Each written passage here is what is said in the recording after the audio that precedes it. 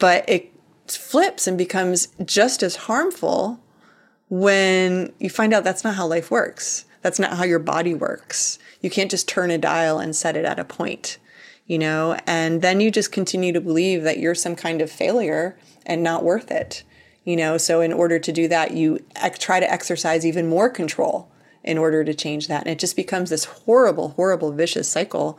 But it has so much to do with diet culture making people feel like a failure.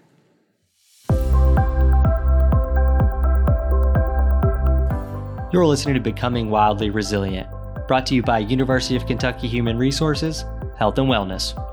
In this series, we'll explore a variety of well-being topics with experts from the university community in physical, emotional, nutritional, and financial health. Join us, and together we'll discover how we can thrive at work, home, and beyond.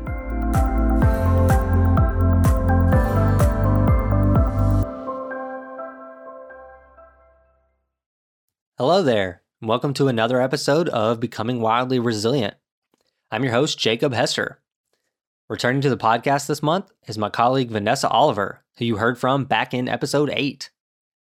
Vanessa is a registered dietitian nutritionist with UKHR Health and Wellness.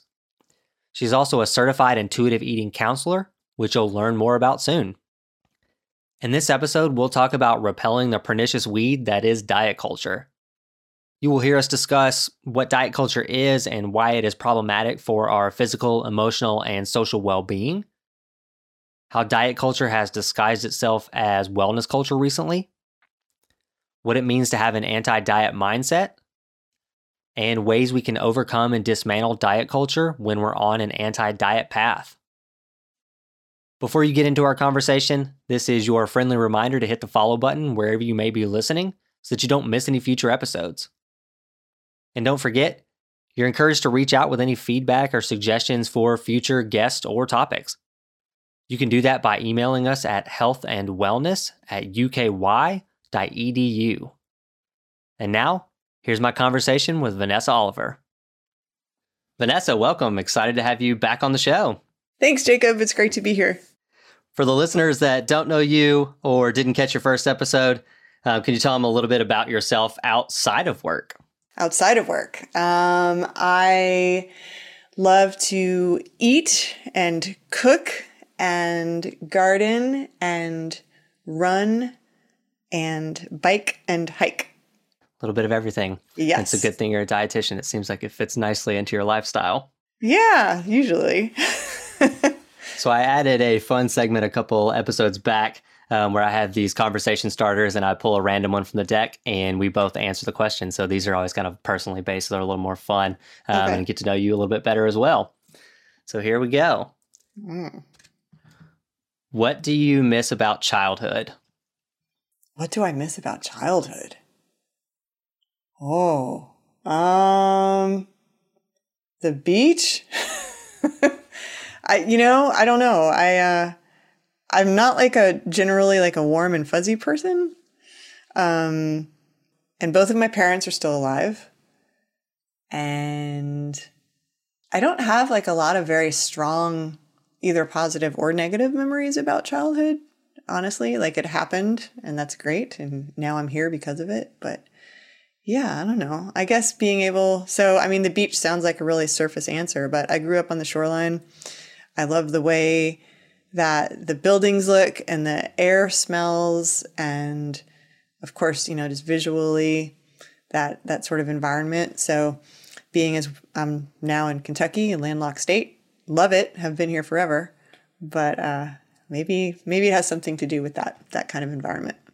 Yeah, I would say mine is that freedom that you have as a kid where you don't really have a care in the world about most things, generally speaking.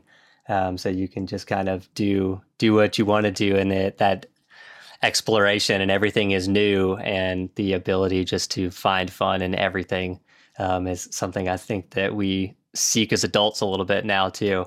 So that's definitely, I think that's what I miss about childhood. Maybe. Yeah, maybe I didn't know I had it when I did. That's why it doesn't stand out.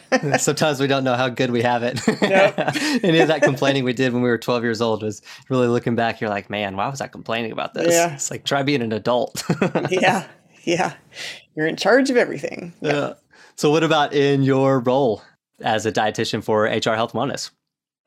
So I have a colleague, Karen Brylan McNeese, and as the two dietitians for UK HR Health and Wellness, we do the nutrition programming for our population. So that's employees and retirees and their respective spouses. And what that looks like, it changes day to day, but there's a weekly nutrition program called Eat Well that we facilitate. There is a CSA voucher program where employees on a health plan are able to get a specific amount of money toward the purchase of a CSA share. That's what I talked about on the last episode a lot.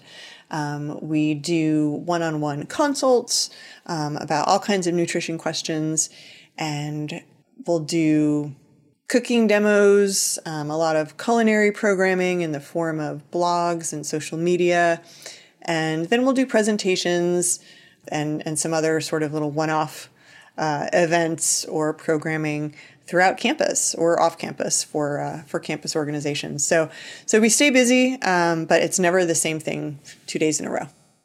Yeah. So what led you to becoming a dietitian? I was a restaurant manager and needed to get out of that. Actually, yeah, I've always worked in or with food of some sort. And I liked managing a restaurant, some aspects of it, but it's always hard to be the person in charge. But I definitely wanted to sort of build on the interest in food that I've had ever since I can remember. And I was also interested in seeing or exploring kind of what the academic and healthcare side of food could be. I was coming at it very much from a service orientation, from a hospitality orientation, coming at it a little bit from an agricultural orientation as well. I worked for a local farm for many years in Scott County. And yeah, I was just sort of interested in exploring what else I could learn about food. And studying nutrition seemed like a natural fit. Yeah. I feel like it probably gives you like kind of an interesting perspective too that you may miss out on without a little bit of that life experience too. I really do think that life experience is an incredibly important part of any sort of allied healthcare position, but specifically with nutrition and food, and having that one-on-one relationship with people when you're doing counseling, because you have to recognize that not everyone has the same experiences growing up as you or the same cultural, history as you. And that's not necessarily learned in school. It's definitely something that comes just living out in the world among people. So I think having that competency is really important to be an effective dietitian. So one of the programs I know that you all have recently kicked off, and we've talked about it briefly in some past episodes as well, is intuitive eating. I think we actually briefly touched on it in your episode specifically, but I think it's going to be kind of integral to this conversation as well. So for those who may not have caught that last episode or may have forgotten what it was or just haven't been through intuitive eating, can you explain what it is? Yeah, so intuitive eating is a non-diet approach to eating. It is evidence-based, and its primary intention is to help you learn how to tune into and trust your body's internal signals to make food choices that work for you, while working through or working past any kind of self-judgment that might bubble up, as well as the external signals of food rules that come along with diet culture. And intuitive eating can help improve your relationship with food, with a path of, honestly, liberation. It aims to liberate you from guilt. It aims to liberate you from shame and anxiety. And all of that guilt and shame and anxiety is usually sort of a toxic buildup of this diet culture, which I can't wait to get into here. But it goes along with a lot of positive results or a lot of things that can kind of come along with this practice. And I want to make sure that I'm very clear that it is a practice. It's not something like, you start and then you finish. It's a lifelong practice. But people who do practice intuitive eating report feeling a lot more engaged, having a higher level of well-being and life satisfaction, more body appreciation, and just more pleasure from eating, and report being able to eat a larger variety of foods, particularly if that was something that was troublesome for them in the past. Yeah, I think it's a framework that aligns really well with resilience, especially when you're talking about like how to deal with like the guilt and the anxiety and the shame and those types of things that get attached to food as well. Those are, common emotions that we experience as human beings.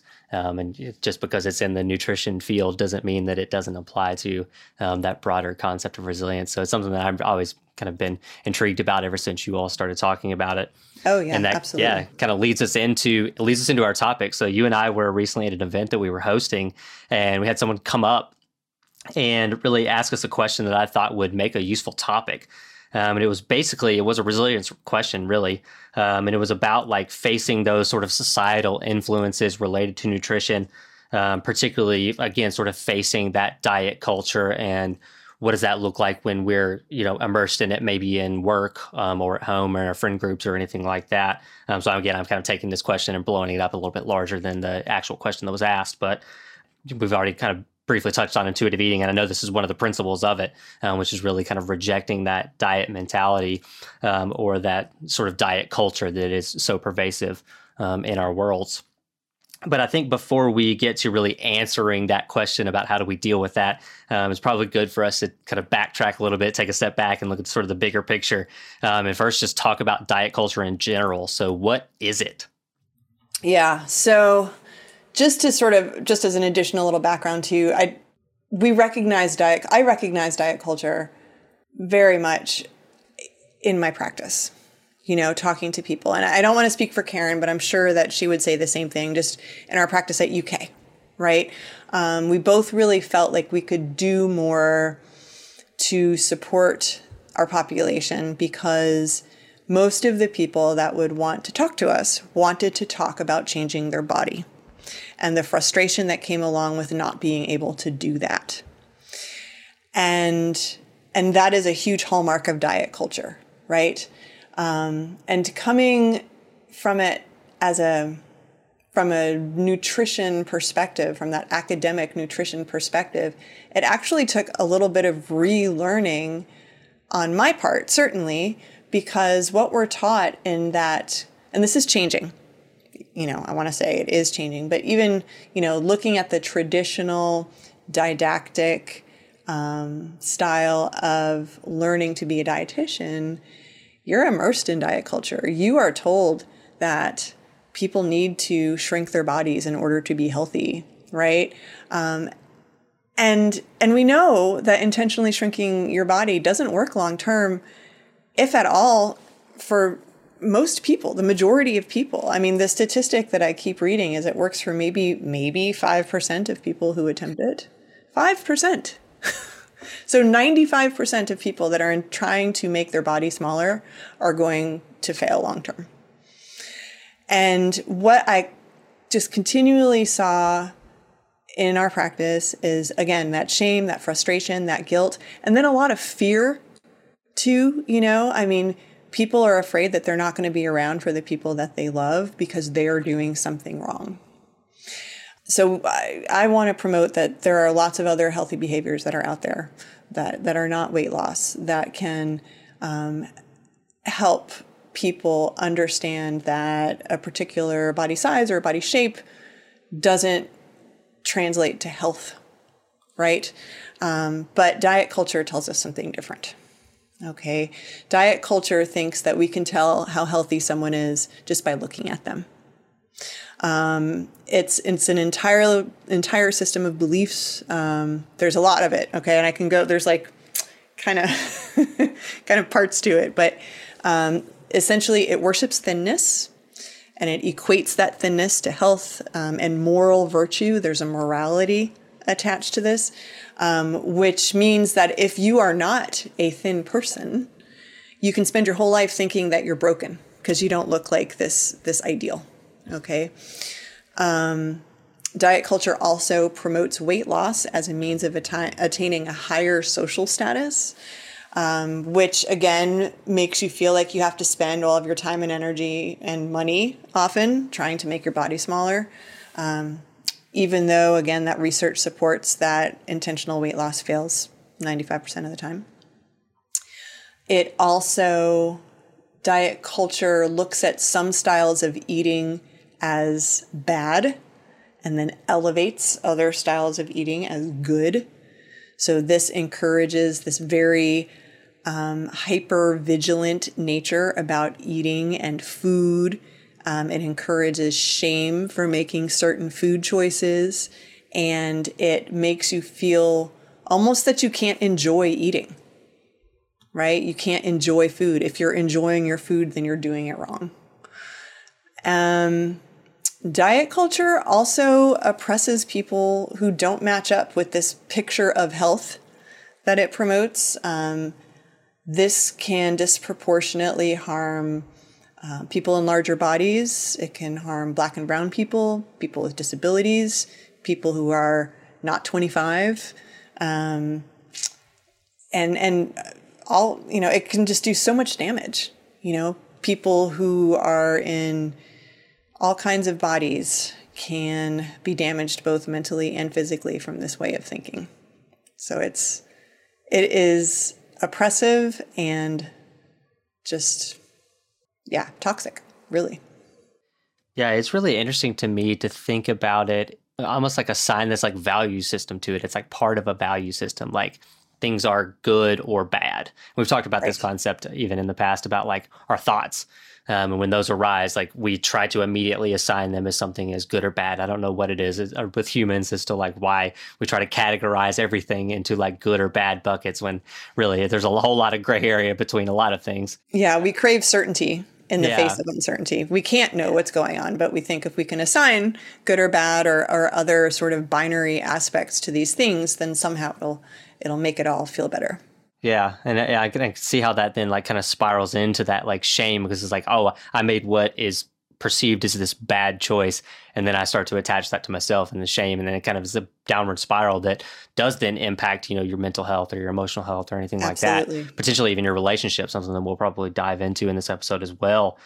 But you mentioned like not even being able to like enjoy food at the time. So like it's like sort of integral to who you are. Like you've already mentioned how much you enjoy like cooking and eating and those types of things. Yes. And like if you like assigned that to like, if you like told somebody what you did, they would think like, oh, you're probably a huge stickler for rules and like you don't enjoy eating, like who enjoys eating a salad or whatever, and it's like it's turning into like something that's like a bodily process, something we need to live, and we should have the ability to enjoy into like work and like not work that you enjoy.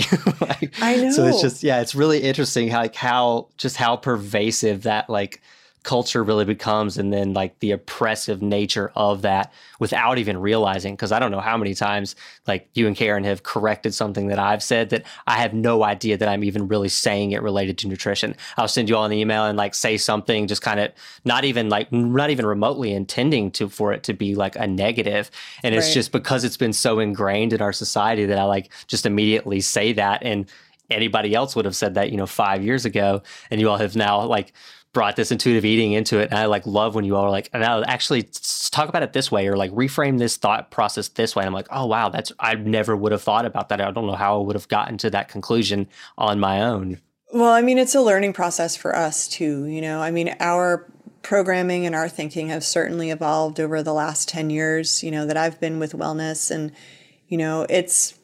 I think just remembering that everyone is learning, and we certainly aren't going to be like the intuitive eating police, for anybody, but it is just so interesting and heartening, honestly, how many people have been receptive to those little nudges, to wanting to learn more, to understanding that there is language that is helpful and there is language that is harmful. And I think ultimately, whether we're working with our colleagues at Wellness or within our programming at UK, people want to do the helpful thing, you know?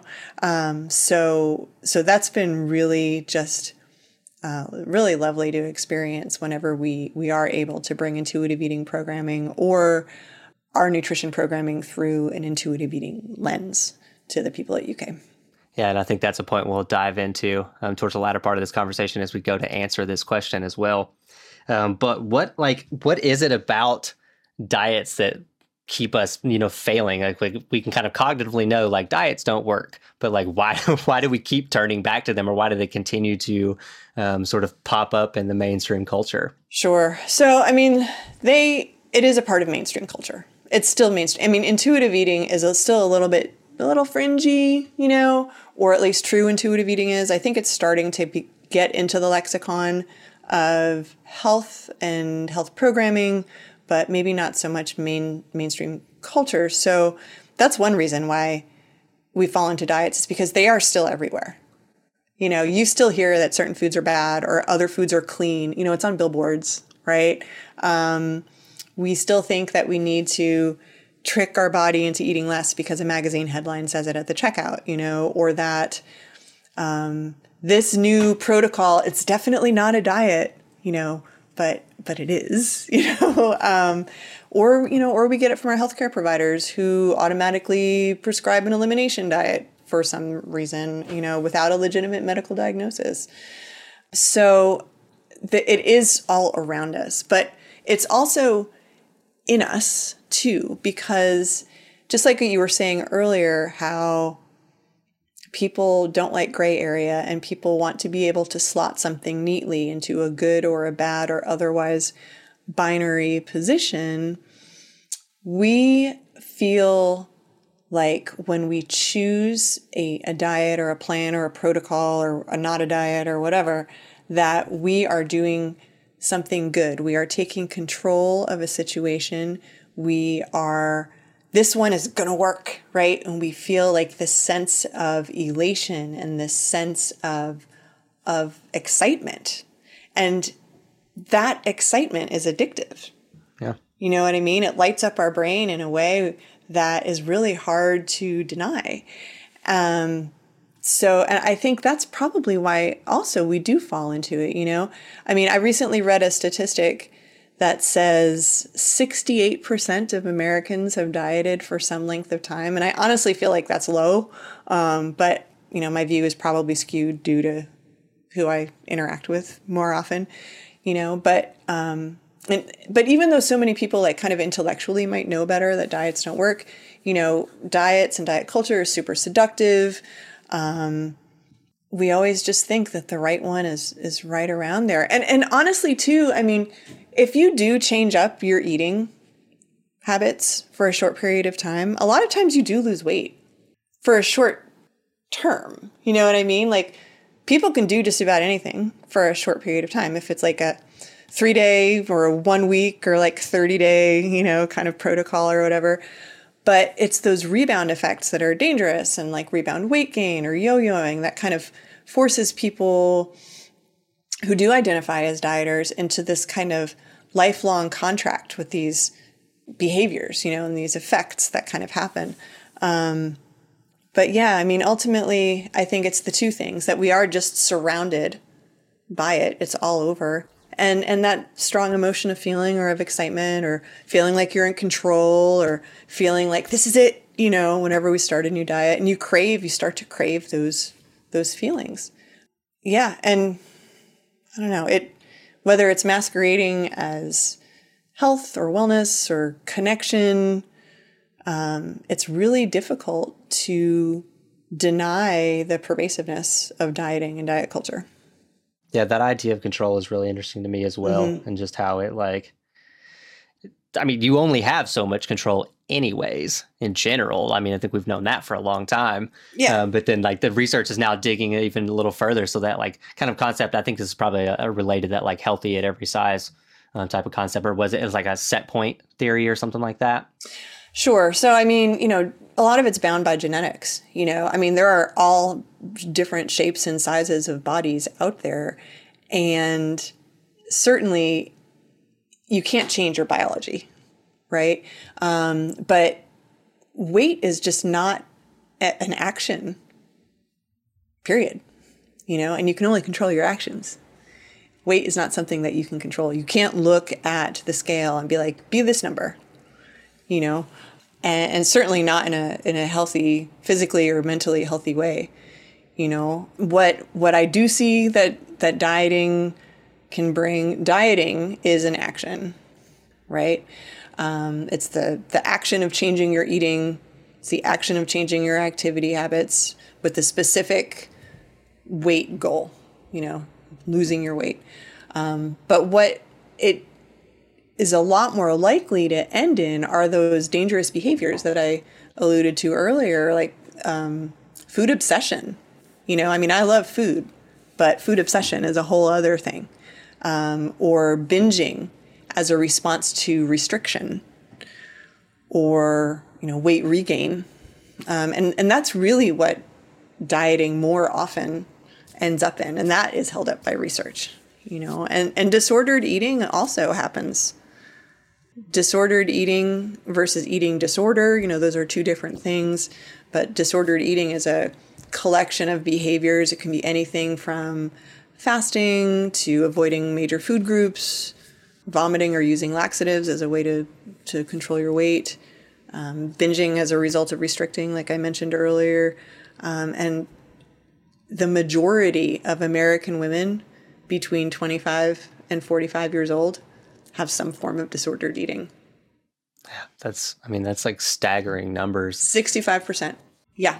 And you can see this in, cultural references too. Yeah. Like I think about like a iconic movie like Mean Girls and the character of Regina George, and like you basically is butter a carb? Yeah, you're like describing what that looks like. Obviously, it's a humorous example of like what people go through, but like, right. That is exactly what you're explaining. She's asking every nutritional question possible, some of which are like kind of outlandish about like everything that she's eating, and then she's turning to these bars, like strictly a bar diet, thinking she's going to lose weight. Not knowing that she's getting sabotaged. But kind of building on that example, I think it's actually really interesting in how that is presented too, because while it is like a humorous concept that is being presented, it still kind of has that underlying like shame, because like she's sort of like the bad character of the movie, and like they're sabotaging her, weight loss, and you are like laughing because she's gaining weight. And so it's like still, even though it was well-meaning and it was trying to highlight this, like even that kind of undercurrent of like, we're still like laughing or finding joy and schadenfreude in somebody else gaining weight when they don't want to. And like, that's such a good point. Yes. It's the weight gain is the comeuppance of the female villain. Right. And I bet if you talk to Tina Fey now, she would regret that whole storyline. Yeah. But that's from, I don't even know what, 2008. Yeah, no. It was like mid-2000s. Mid-2000s. And the culture is changing, quite a lot. But yes, and so often throughout history, the person in a larger body, the fat person, was the butt of a joke, right? Yeah. That was it. There are entire strains of comedy, genres of comedy that have nothing else to do except for, look at what the big person does. Yeah. And that's funny solely because they're in a bigger body. Yeah. How can that not make somebody feel like they need to make themselves smaller in order to avoid ridicule or being the butt of a joke? Yeah, it's always concerned me too, and like I've like felt bad about it because like I am someone who is naturally thin. Like it's hard for me to gain weight, and I really don't have a whole lot of weight that I could lose. Mm-hmm. And like the number of times, especially working in this field, that like people make assumptions that like I am sort of that picture of health or whatever because I am like a thin, white male or whatever. Right. And you got all sorts of privileges going on. Yeah, exactly. And it's like you like hear that and it's like, I don't even know, like, how do I respond to that? Because like my cholesterol is not that great. Like my blood sugar numbers could be better. Like, but if you just looked at me and made that assumption, you would not know that.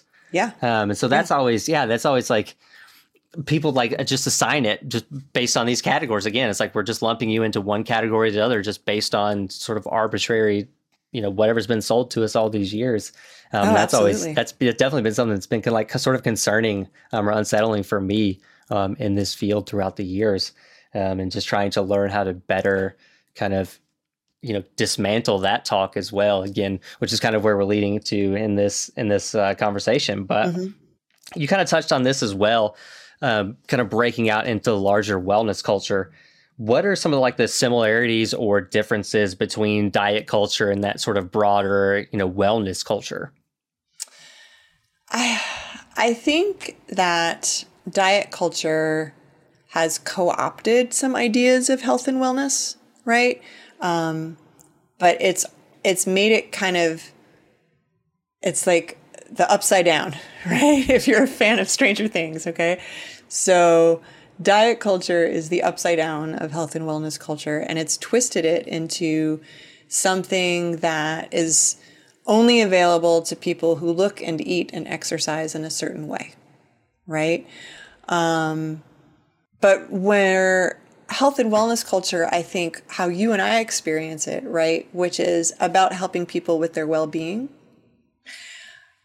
Diet culture is more about reinforcing the power structure that already that exists, and making sure that you keep chasing after like this unattainable ideal, so you don't notice all of these other things that are maybe, harming your health. So like these things like trying to change the size and shape of your body, which diet culture tells you to do, but it can actually lead to worse physical and mental health and emotional health outcomes than something like body acceptance, right?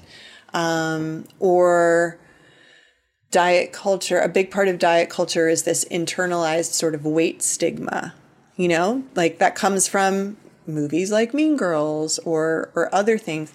And weight stigma, whereas weight has never in research been shown as a cause of a lot of health conditions that it's correlated with or that it's associated with.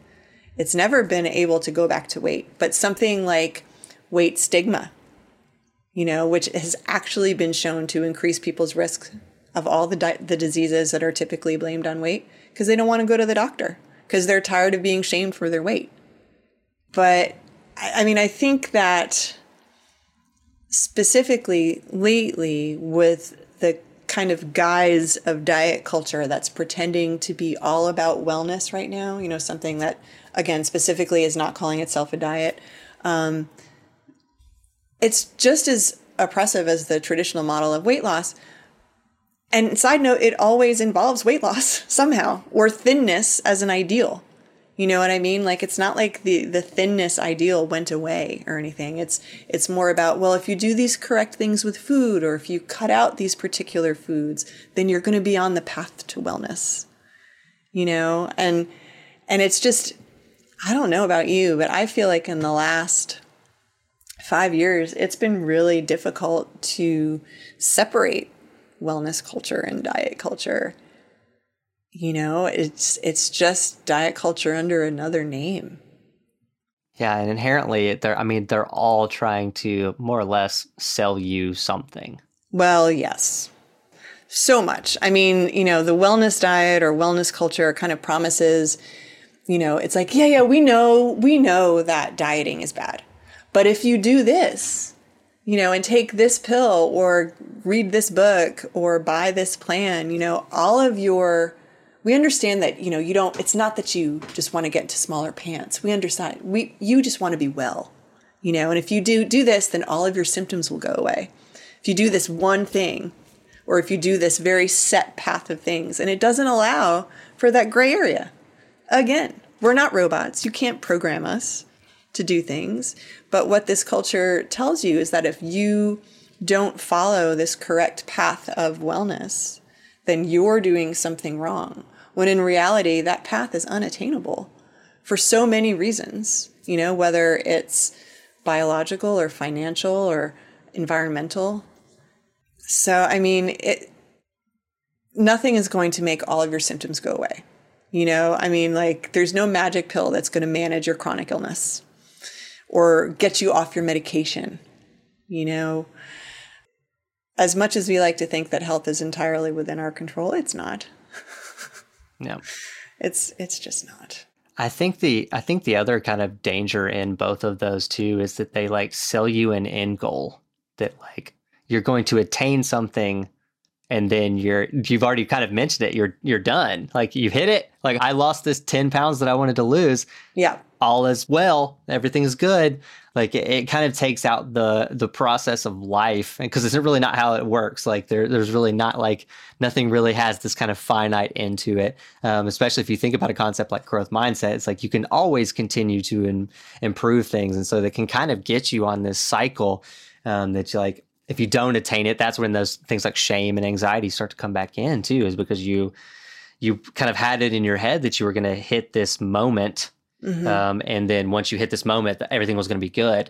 Well, there could have been, kind of some short-term joy or something in whatever it was that you hit. But like in reality, you're going to kind of move your way back. And so that's a concept actually called the hedonic treadmill, where it's like basically like the highs and the lows, we always still sort of kind of fall back to this like happiness set point. So there's some, contrasting arguments to this idea, but just kind of as a general framework, it makes a lot of sense that like, and you could probably think of examples in your life of like, if I just lose 5 pounds, I'm going to be happier or feel better about myself. And you hit that 5 pounds and like, you might have a little bit of fleeting joy, but like, did that actually change your happiness overall? Yeah. And I think too, going along with that, with weight specifically, is that we're told that our happiness, or we're taught to believe that our happiness is directly linked to our body size or to our weight for so many different reasons in our culture, when in reality, it's related to something completely different, right?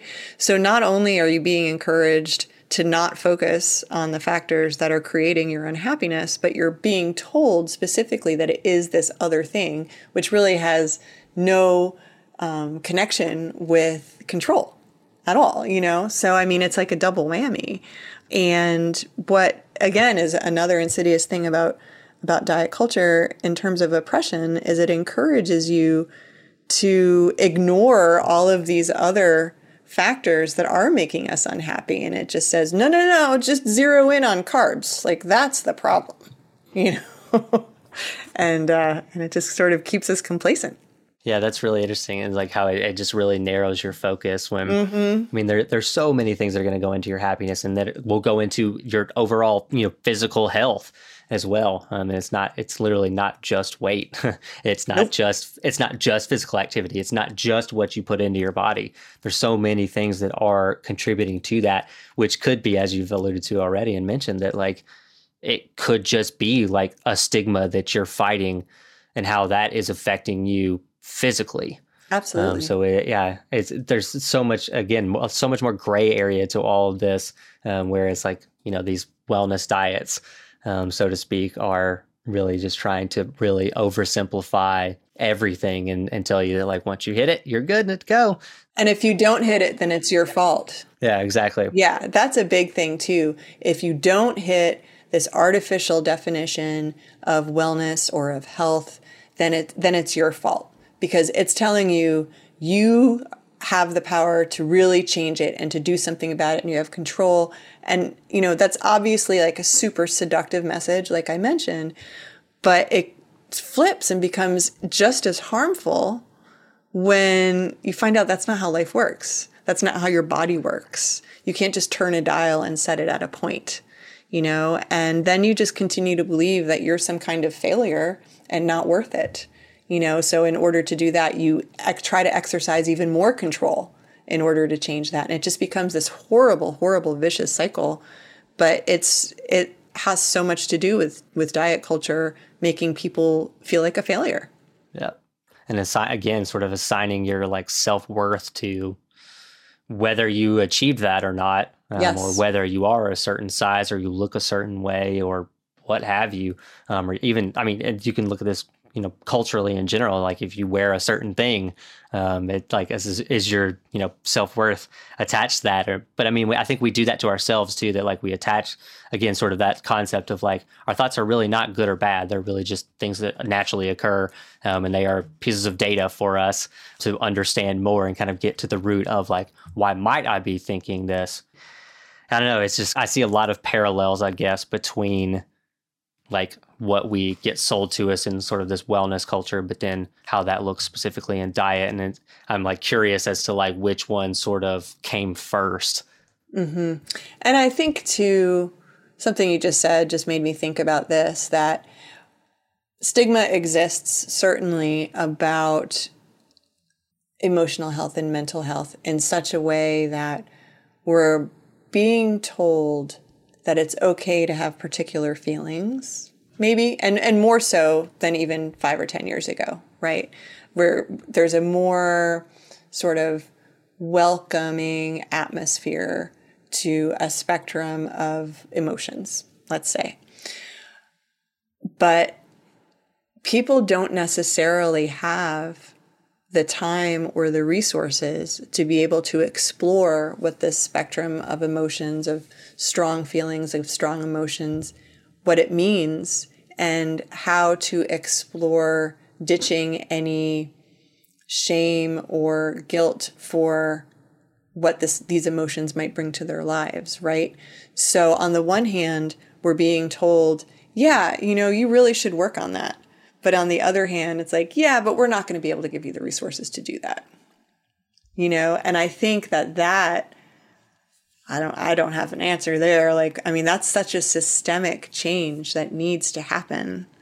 I hope that there are steps being laid to get there, but I feel like that's just such a trap that a lot of people aren't able to climb up out of.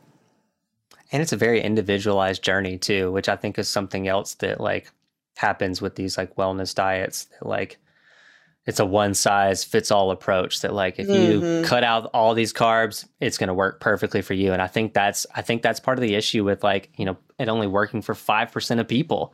It's because we just have this assumption that it's going to work for us because it worked potentially for someone else. That we're going to be in that 5% when statistically we're not even close to being in that 5%. There's a whole 95% of us that's not going to work for. Exactly. And that's something too, I'll see people on an individual basis and, a friend or someone they know, is having success with keto, say, and so, there's nothing like a new convert, right? So this person's coming to us and saying, well, should I go on keto? My friend is loving it. They've always wanted to eat this way or something. And so my first question would be well, do you like carbohydrates? And I'm not being facetious when I ask that. I'm like, well, do you like carbs? And they're like, well, yeah, I love carbs. And it's well, then keto is not for you. Because it's asking you to be the complete opposite of what you are. Keto allows 5 to 10% of your total daily calories coming from carbohydrates. It's like a piece of bread, So, is that to say that keto is going to be bad for everyone? And I am not recommending it. But there is going to be that person out there who is yeah, I hate carbs. Don't like them. Don't care about them. I would be totally happy eating this keto style or this insert X style here for the rest of my life. Of course. But it's important to be able to access what's important to you and what your own values are before you embark on any change like that. Because what diet culture does is it tells you that it knows best. Mm-hmm. When in reality, you do know what you need best. You know how your body works. You know what is going to be good for you and what's going to be bad for you. But diet culture tells you otherwise, and then it just erodes what little trust you might have left in yourself. Yeah, and you're talking about the trade-off too of falling into this trap, and this messaging has been sort of sold to you that this is the way, and you're well, if this is the way, I got to do it. But right. You're so unhappy, doing it. That's the trade-off. If you're right. if you're unhappy doing it, yeah, you may see some results potentially right. and what you're striving for, what the original sort of goal was for that. That's never going to be a long-term change for you. Yeah, exactly. It may not be a long-term change, but then what else are you sacrificing in the process too? So it's is that really a long-term goal? Exactly. And what kind of stress is that sacrifice bringing you? And we know what the effects of chronic stress has on you. Yeah. So it's going to work backwards for you. Yeah, I think that's that yo-yo damage that you were talking about earlier of just those sort of swings back and forth. It's this endless pursuit, this this hedonic treadmill is like it's sacrificing other parts of us, which could actually be affecting our, long-term happiness or our ability to thrive or sort of whatever metric it is that you want to look at in your overall life. Right. And again, just like I said in the beginning too, there are so many other health measures that have zero to do with weight and body size, but they get tossed aside when we're talking about diet culture. And I think that's the intentional shift that we've had as a unit in the last, 5 years or so. It started before I even arrived here, but just seeing that shift in how we've like named programming or what we've focused on or what we've gotten rid of because we knew it was not serving the purpose that we wanted it to serve.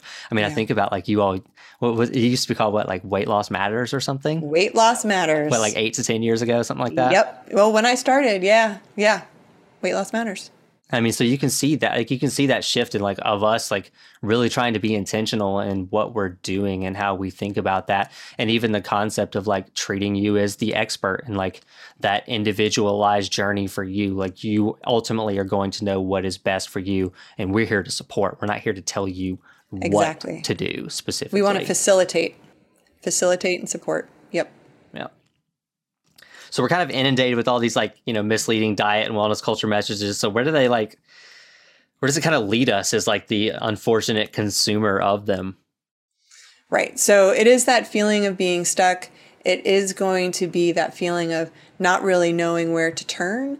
And I think that what you were saying just earlier about being able to access, whether it is wellness programming through work, or a health professional that is going to be aligned with the Health at Every Size movement, or whether it's specifically seeking out anti-diet messaging, that is where I would say you're going to be able to find a little bit of an island in this kind of mess of misleading and messaging. I think the phrase anti-diet, or as you said at the beginning too, a non-diet approach, I think that's important to maybe explain as well, because I feel like it could be another one of those like misleading terms without the sort of context to go around it. Yeah, no, that's a good point. So anti-diet or an anti-diet mindset, it's eating that's not based on a diet. It's eating based on not counting calories or eating without a desire for weight loss. It's eating, again, according to that framework of intuitive eating, right? Eating according to your body signals, according to your tastes, what you prefer, your inner cues. It is eating with self-compassion and body acceptance in mind, which is not always the same as body love, but certainly body acceptance. Yeah. Yeah, I felt like it was important to do that because that, again, where that messaging has been so ingrained in us that like I kind of like almost feel like I catch myself like hearing the word anti-diet or whatever. And it's just like it almost like gives you that feeling of going back to like lacking control and lacking self-discipline or just that general apathy and just not caring about yourself even. And that's not really what it is. So no, I knew we needed to make that distinction as well. Yeah. But yeah, so kind of breaking it out into our relationships as well and sort of tying into that initial question, how does like this wellness diet trap potentially affect our relationships with others? Yeah, I feel like it can be difficult since our culture is so inundated with diet culture. I mean, just like you were saying earlier about, you being of a certain body size and shape, certain privileges are automatically conferred upon you because of those, either that you have specific health conditions or don't have specific health conditions, or that you know the secret or you know the answer to, whatever, living forever, But so I think that this sort of culture, this diet culture, can trap people into believing that, they may not have as valuable a relationship or be perceived as being worthy of having a valuable relationship with other people because they are being othered, by this definition of healthy, because they're not seen as having the perfect body or the perfect size or something like this, So I think some people will put themselves kind of away from relationships with others because just as a self-protection measure. Yeah, I mean, we're kind of going back to like categorizing things in very black and white too. Mm-hmm.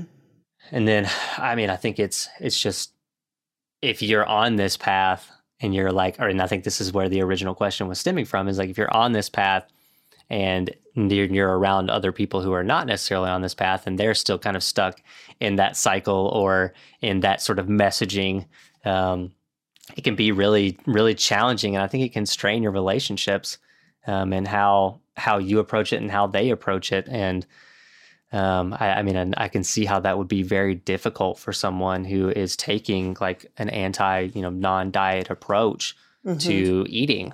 And then you go into the rest of the world again, or at least a majority of the rest of the world. And you see those messages everywhere. And so I think that's where that sort of concept of resilience is sort of heading towards. So I think that's we've kind of set the stage now, I think, to really kind of answer that question.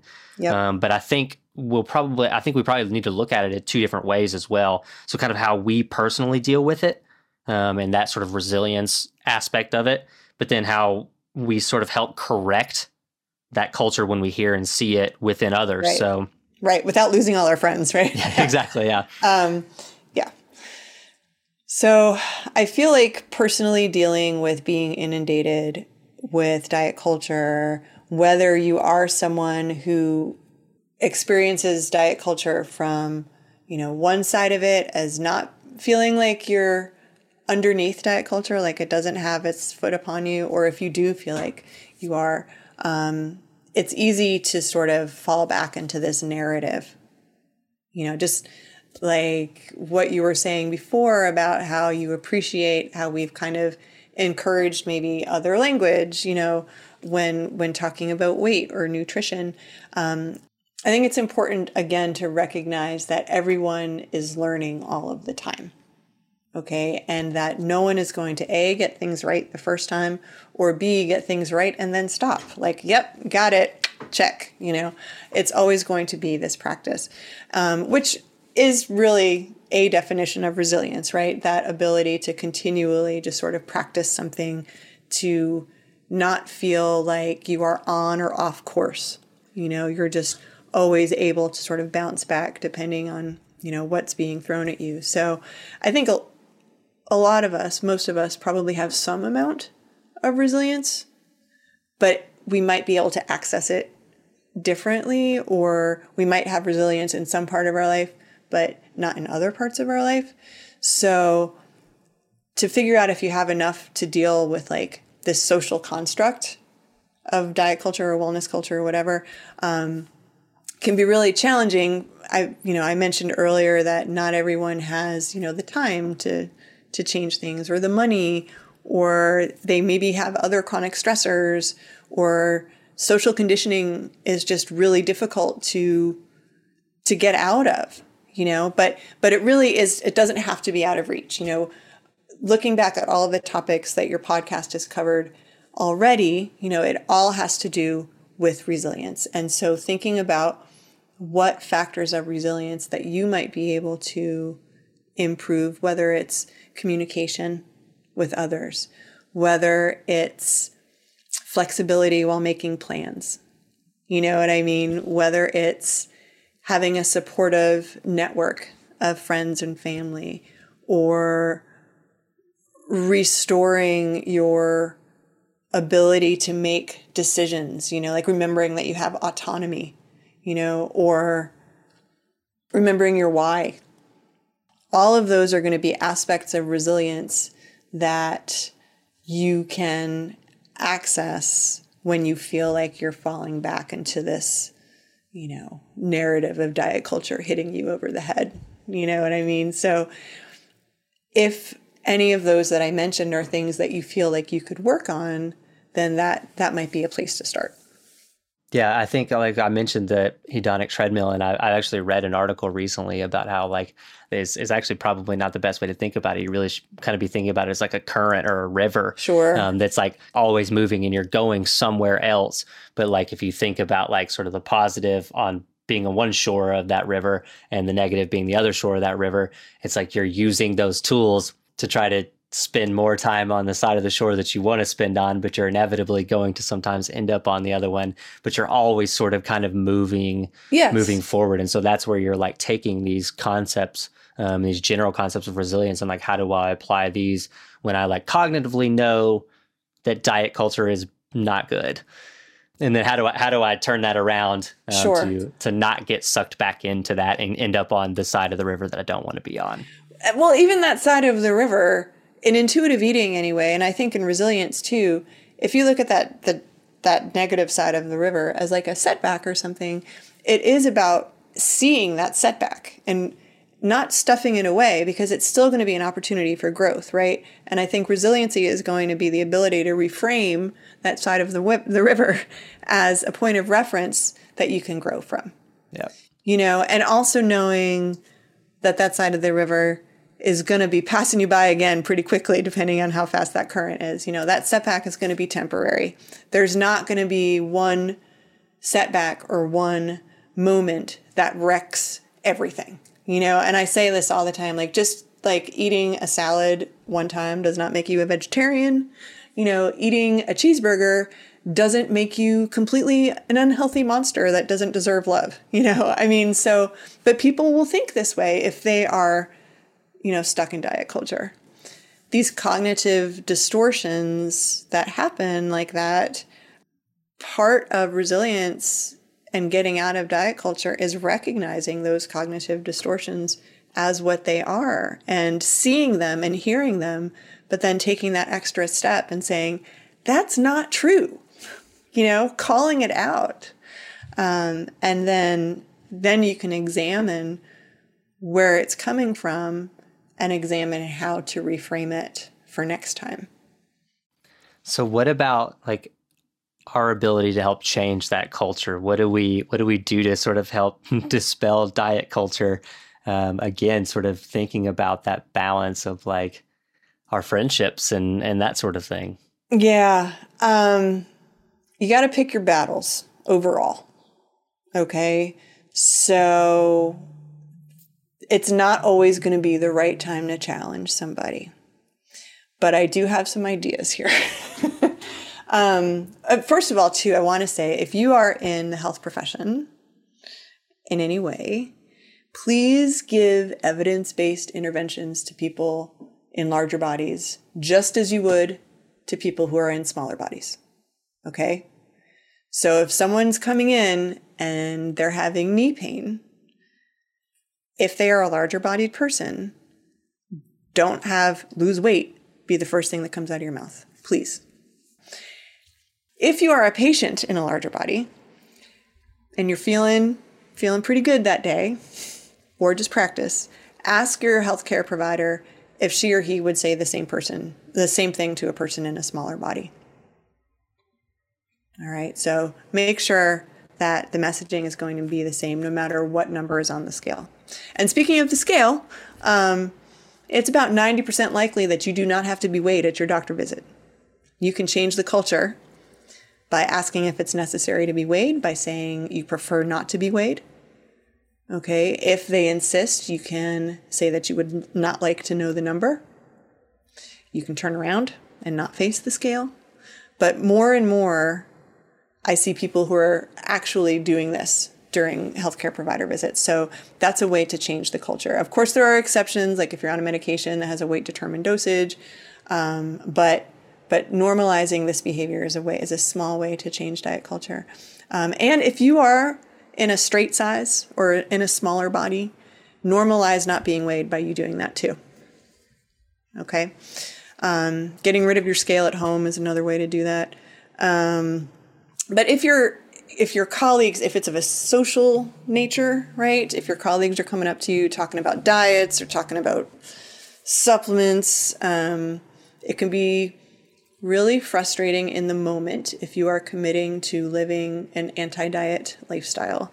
So the first thing is to remember that they are people, that they are humans, that there are lots of other things about them that you can connect with them with about besides what they're eating or how they're exercising. And so maybe thinking about that or verbalizing that somehow, right? So if your coworker comes up to you and starts talking about like this app that he or she is using and how they love counting their calories, and you really don't want to be having like a life-changing conversation with them, you can just acknowledge like probably the reason why they're coming up to you and telling you about this is that they're feeling good about themselves right now.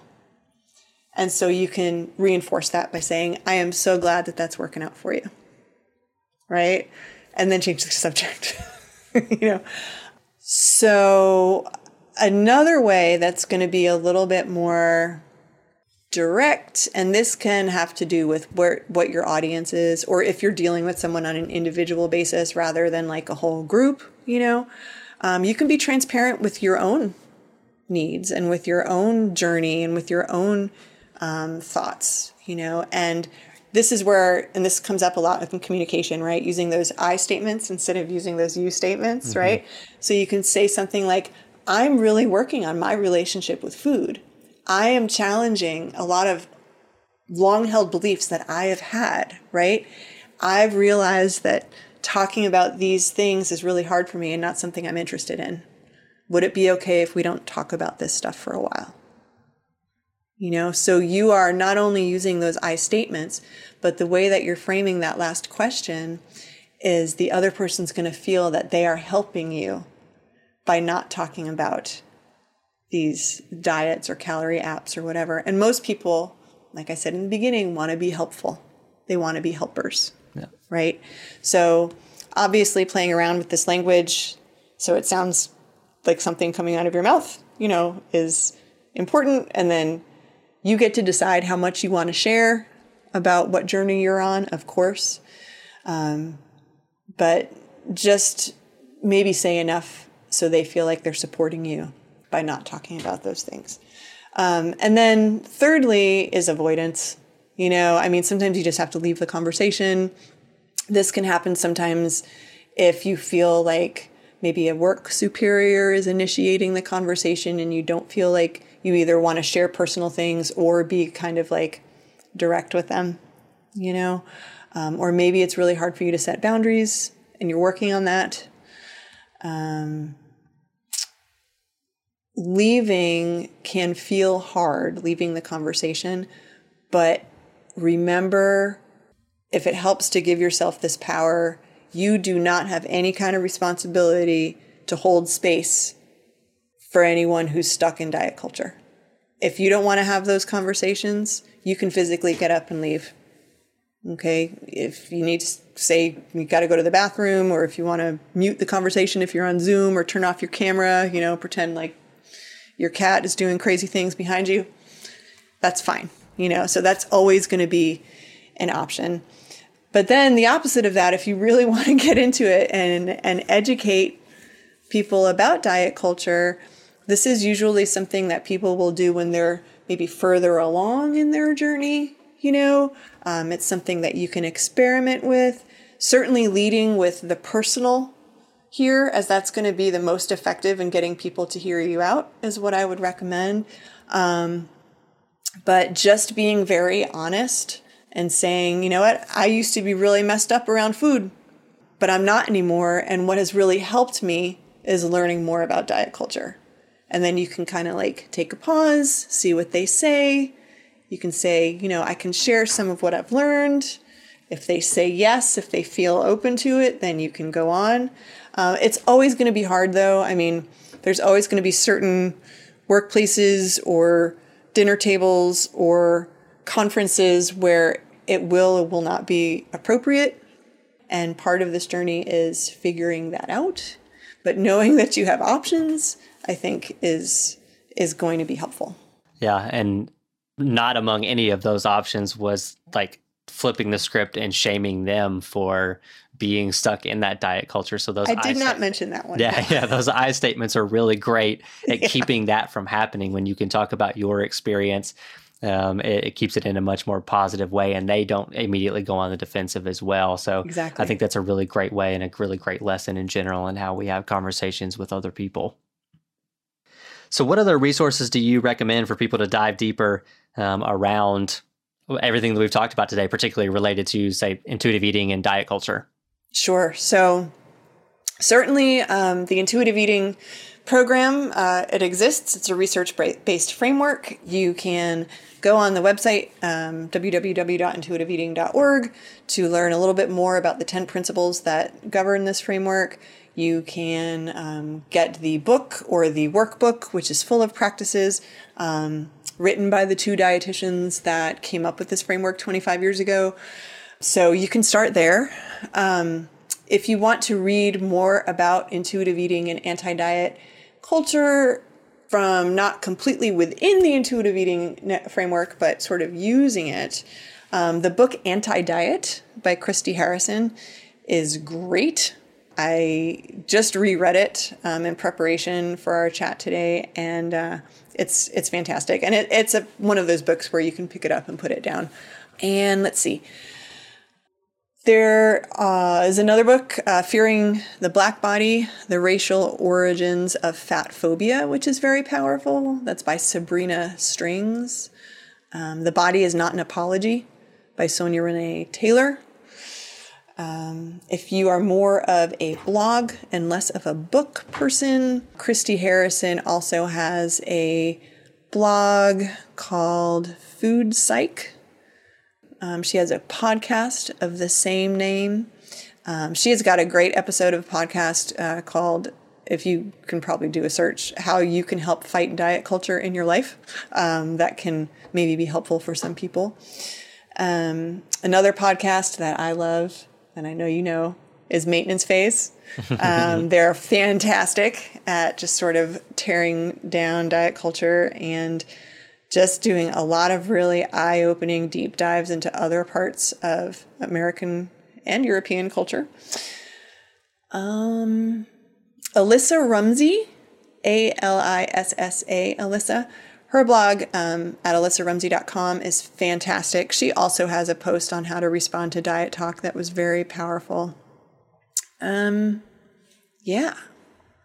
There's a lot. Yeah, it's a pretty good list. I'll link to all those in the show notes as well. So the specific things that you mentioned, the books and all that, any of the specific posts or episodes and anything like that, I'll grab all of those so they're easy to find for you in the show notes as well. Okay. But I believe the last time you were on here, we had not started the Wildly Resilient playlist, which you can now find on Spotify, Apple Music, and YouTube Music. So it's your chance to contribute. So what song would you put on there that brings about a sense of resilience to you? Okay, so I did think about this, and I have an eclectic list. I have several. Can I name several? You get 2. I get 2. Okay. I'll give you one for your previous episode. Okay. All right. I'm going to say Feeling Good by Nina Simone. And I'm going to say 3. Sorry. It's going to be a tie. I think Feeling Good's already on there. So I'll give you that was a freebie. Right. Okay. Dog Days Are Over by Florence and the Machine. Ooh, that's a good one.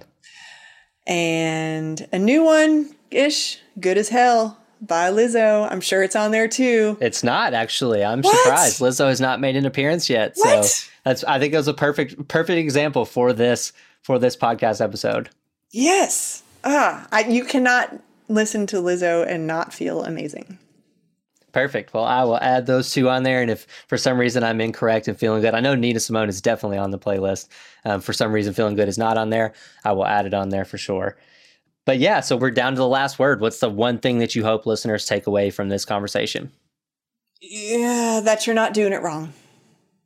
You are not doing it wrong. You know, if you feel like you're trying all of the things that you're supposed to try, it's the thing's fault. It's not you. You know, and if you want to have a conversation about that, please reach out to us, and we're happy to sort of walk you through it. Absolutely. Well, thank you so much for coming back on the show. Thanks for sharing your knowledge on dispelling diet culture. And I'm sure we'll have you and Karen back on in the future. All right. Sounds good. Thanks, Jacob. That'll do it for this episode. Hopefully you have a better understanding of diet culture and can now recognize it when it pops up in your life.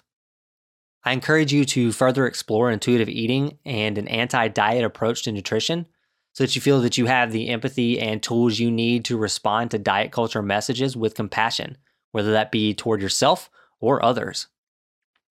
If you would like additional nutritional support, University of Kentucky employees, retirees, and their respective spouses can meet with one of our 2 in-house dietitians for a free consult. They also offer free workshops, weekly programs, and more throughout the year. Finally, as always, you can check out the show notes to find links to anything mentioned in the episode, as well as a link to the HR calendar. There you'll be able to browse any additional work life and well-being events from University of Kentucky Human Resources. Until next time, take care of yourself and others, and stay well.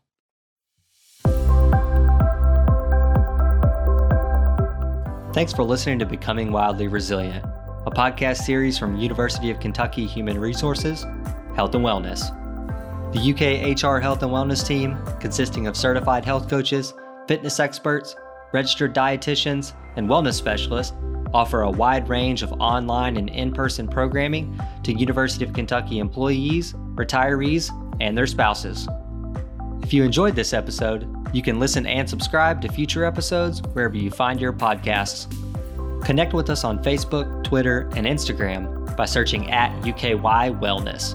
There, you'll find links to episode show notes and more. You can also email healthandwellness@uky.edu with any questions or suggestions for future episode topics. To learn more about well-being benefits offered by University of Kentucky Human Resources, visit www.uky.edu/HR/wellbeing. Live well.